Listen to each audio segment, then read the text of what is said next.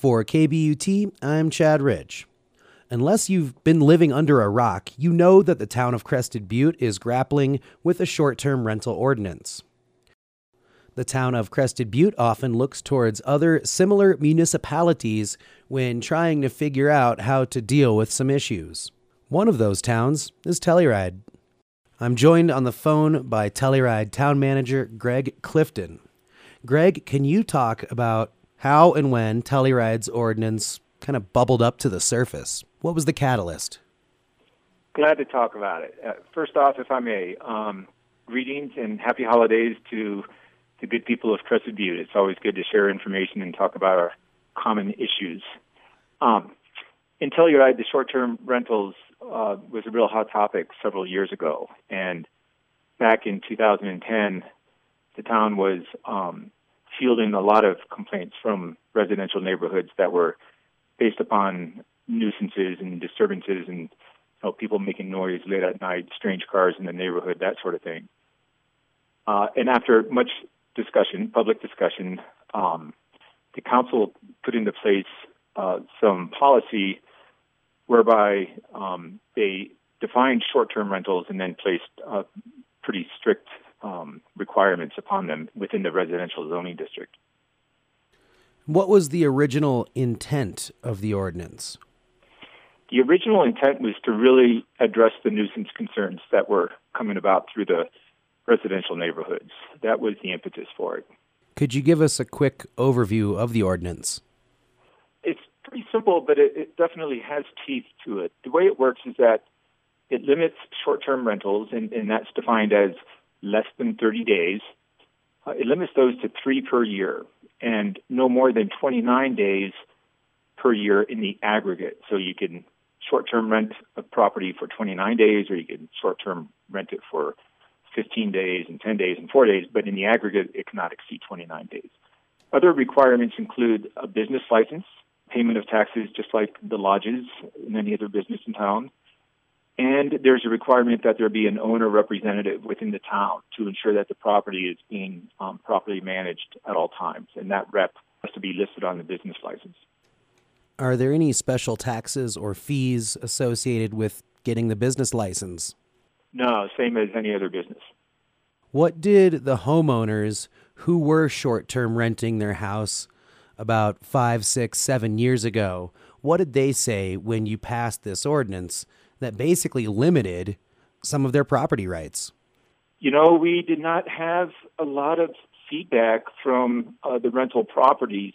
The feedback we were getting at the time was from the neighborhoods who were being impacted by the rentals, and that's where the discussion centered, and the outcomes addressed their concerns, and that was pretty much the end of the discussion. I would say in the years since then, we haven't had a lot of issues come up regarding short-term rentals.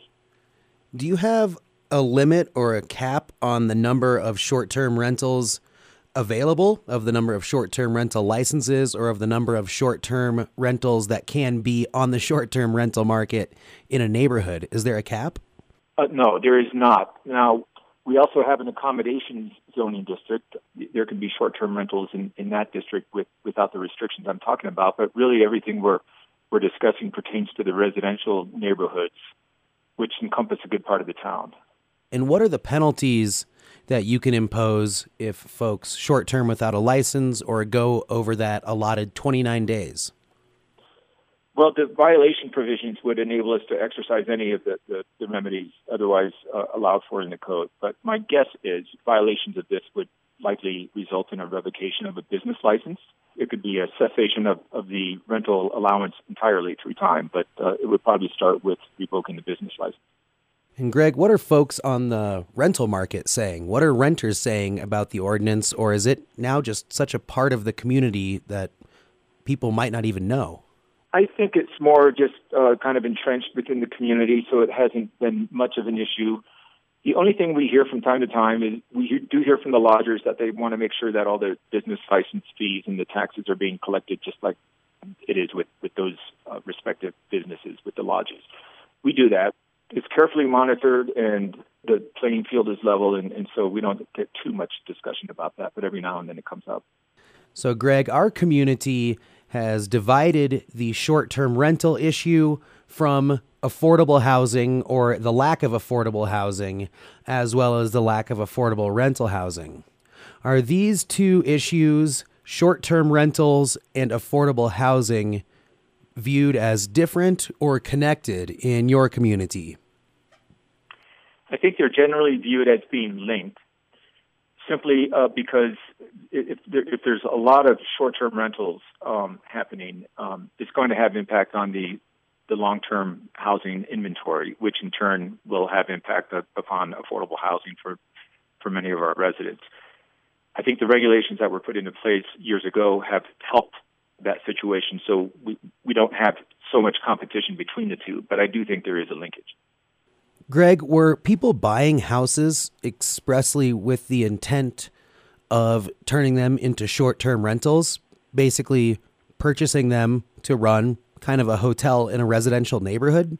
Or were these mostly people going on vacation or maybe dealing with a life issue that were short-term renting before your ordinance? It's a really good question.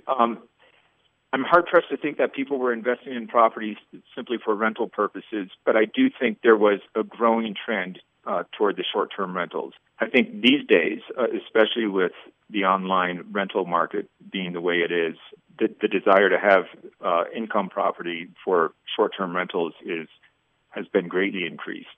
Perhaps it was circumstantial, but with Telluride's regulations happening several years ago, we don't have the issues that many of our neighboring communities are now experiencing with short-term rentals. It sounds like you kind of beat it to the punch, so to say. We did, but not necessarily because we had great foresight or we saw all of this happening. Like I said, it was mostly in response to nuisance concerns at the time, and I think the town council did what they needed to do, which was put into place some policies to address that problem. So we're 5 years into the town of Telluride's short-term regulations. In the past 5 years, we've seen the rise of rental companies like Vacasa and VRBO, just to name a few. What are people saying now? Is there a new desire to change the ordinance and to have more short-term rentals in Telluride, or maybe loosen the grip of the ordinance? No, I'm not hearing anything to suggest that the ordinance be revisited. I think the community has accepted it. I think it worked pretty well for what it was intended to do. Well, what are the problems you're dealing with as it relates to short-terming now? Would it be pretty standard run-of-the-mill noise complaints and parking and issues related to just not knowing how to behave in a neighborhood? Yes, it's all of the above. The resort communities, we all have those issues, and Telluride's no exception. Is parking, is late-night disturbances.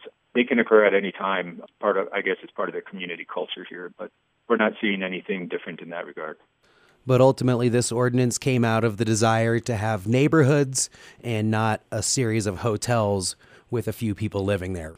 Absolutely right. It was really a means to make sure that the neighborhoods were quiet and the residents continue to know who their neighbors are and, have a quiet and peaceful enjoyment of their property. I think by and large that's been happening. I don't think any of that has changed.